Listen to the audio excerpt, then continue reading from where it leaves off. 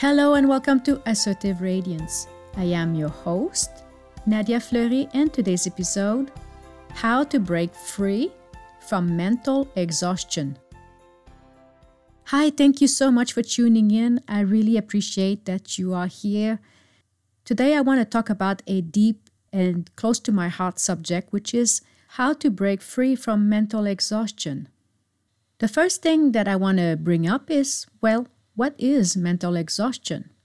What I want to share with you today, it's not based from what can be found on Google or from psychologist's perspective, because I'm neither Google nor the psychologist. So I want to draw information from my own experience and what I've learned in the past 15 years. So to me, mental exhaustion is oftentimes what we say.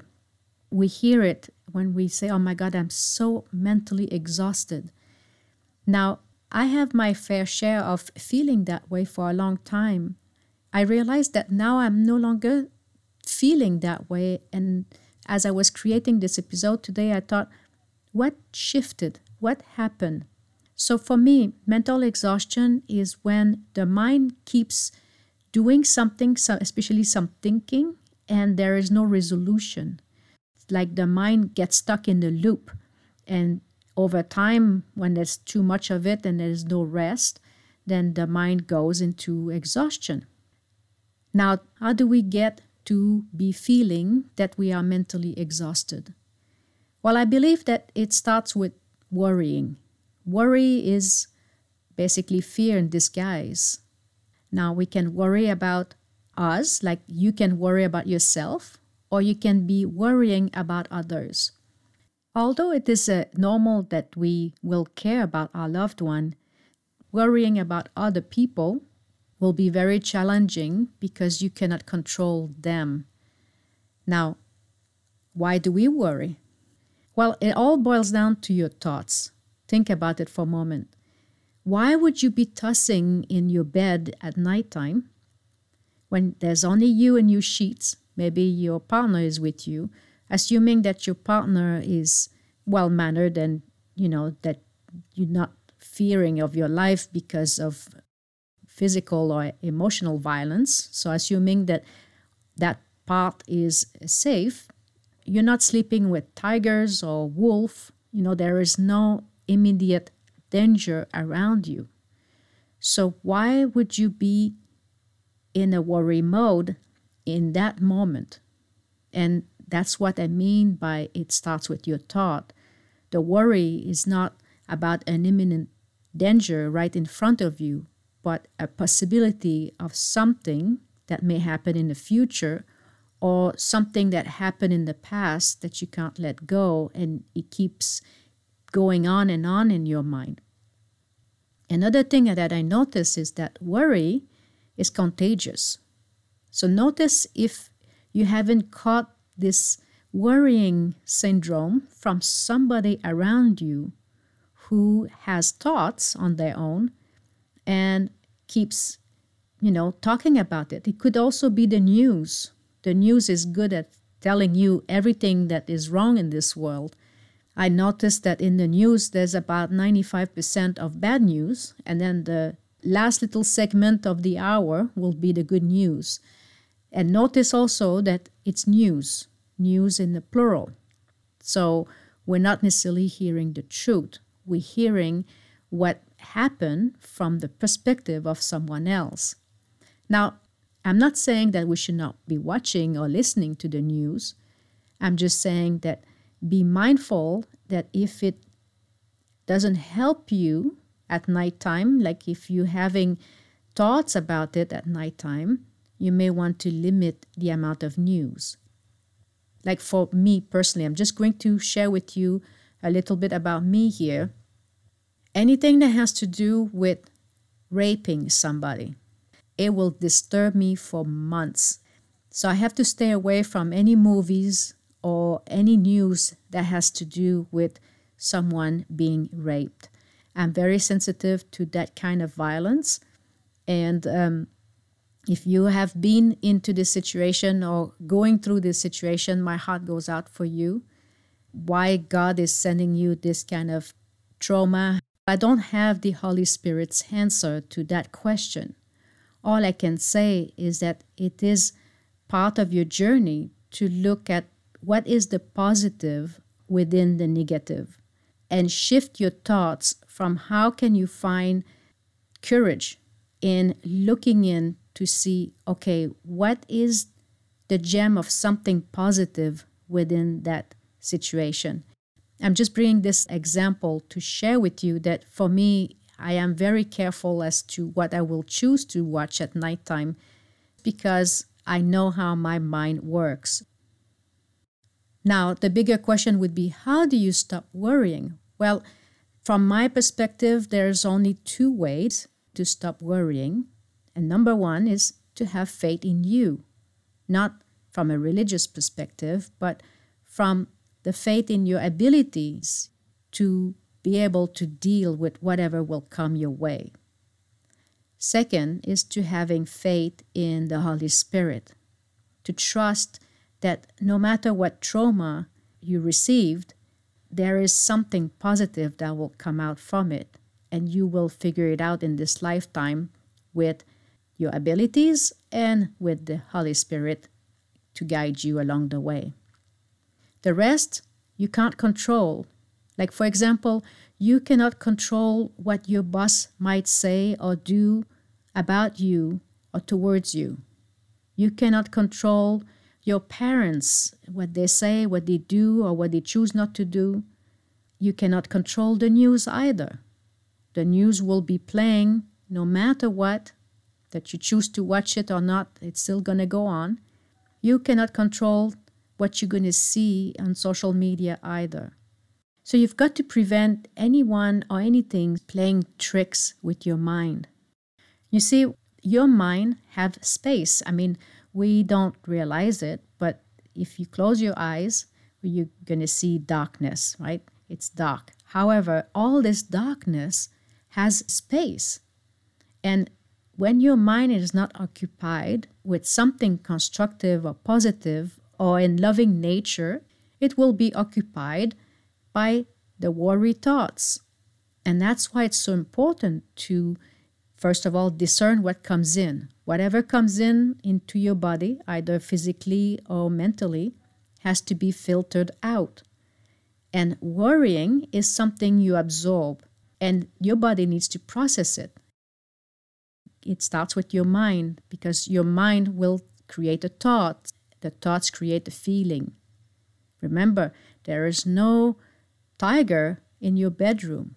Yet, why would you be afraid? This is what I mean by your thoughts. As I mentioned earlier, mental exhaustion has a lot to do with fear. So now the question would be, what are you willing to do about it? Well, first of all, you need to identify the root cause of your fear. The obvious is a money challenge. If I had enough money, I wouldn't be worrying about XYZ. Or if I had enough money, I would quit this job because I don't like working for my boss, right? But that is what we see. But usually money is an outcome, not the root cause. So you've got to be willing to go deeper. Now let me share with you a little story of how I can put all this together. For the past 20 years, my spouse used to be the one who took care of all the income tax returns. Now, when I got a divorce in 2019, it meant that for the return for 2020, I had to take care of my own finances. I had to be willing to look at what I've spent years neglecting. So why was I neglecting my finance? My biggest fear was, oh my God, what if I do the income tax return and I need to pay money to the government? So I was afraid I didn't have enough money to pay the government if I owe the government something. However, deeper than that, I had my own judgment towards how I felt about my finances. I really thought that I'm a bad person if I don't pay my bills on time. And that is a story that I've heard ever since I'm a child. So deep down if I'm a bad person, if I don't pay my bills on time, what does it mean?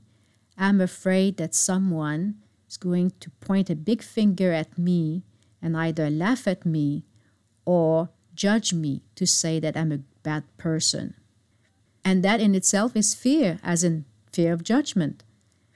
The thing, though, is that I could only free myself from my fear by facing the fear dead on. So the first step was to stop thinking about it and get my income tax return done, right? So all I needed to do was to gather all the information. However, I had to be willing to look at the finance not from a place of fear, but from a place of it just is. And in the end, when everything was all done, all I had to pay was $200. And yes, I had the money to pay. The thing, though, is that I spent months worrying and procrastinating for $200. I could have solved my problem, let's say, by February or March 2020, but I procrastinate all that till the month of July. So for 5 months, I allow the fear to take over the space in my mind. While I was in fear, worrying, I could not have space to be thinking of something more fun to do. What mental exhaustion does to your brain is very similar to fog. You have to see the fear as fog in your mind, and the more fog there is, the less clarity there is. And when you're struggling with lack of clarity, it's so challenging to take any decision and action. So the first step to free yourself from mental exhaustion is to get it done. Get whatever that thing that you fear the most, get that out of the way. However, don't do it from a place of fear, but from a place of learning.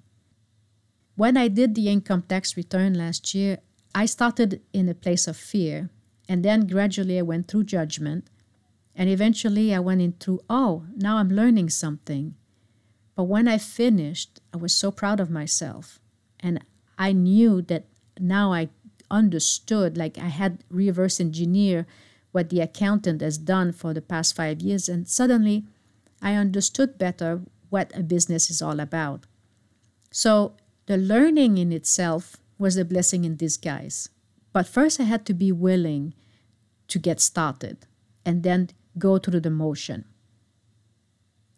And by the way, fear is not the only one thing that can bring mental exhaustion. It is whatever that is weighing on your heart. You could be feeling guilty about something, or you could be hurt by a bad outcome. Let's just imagine for a moment that you've lost your job. Now you are hurt by the news. You can spend some days talking bad about the employer who let you go. But deep down, your fear or your worries is how will you provide for the kids. And deep down inside you, what is really going on, like the deeper root cause, may be that you know that you have neglected your skills and now you're not sure if you can find a new job that will bring you the same income. That is where the deeper worries is. And to offset that, is to have faith in your abilities. You can always turn anything negative into a positive. You may say that you don't have the educational background, but never underestimate your experiences. That counts for a lot too. So always find a way to turn anything negative into a positive. In conclusion, on how to break free from mental exhaustion, just remember that it's usually something to do with how you feel about yourself. The challenge, though, is that so often we don't want to see it. And so we choose to pretend and live as if it didn't happen. The trouble is that, yes, you can pretend all you want, but at nighttime, your mind has a way to bring all these things into your mind, and that's when it comes and haunts you. So in the end, it boils down to this: deciding to face whatever is troubling you. That decision is what allows for you to break free. The word decision in Latin means to cut off. And this is how you gradually set your mind free. You've got to cut your story or cut to the chase. You arrive at a point of no return and you say, from this point forward, I will do what needs to be addressed. By taking that stance, you start a new beginning.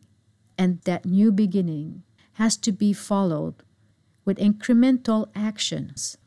One action leads to another, and gradually, it's these actions that will get you to break free from mental exhaustion. And this is what I had on my mind to share with you today. I sincerely hope that it helped you in some ways. If you feel that it can help a friend, please share it. And please stay safe and healthy, and let's chat next week. Have a fabulous day.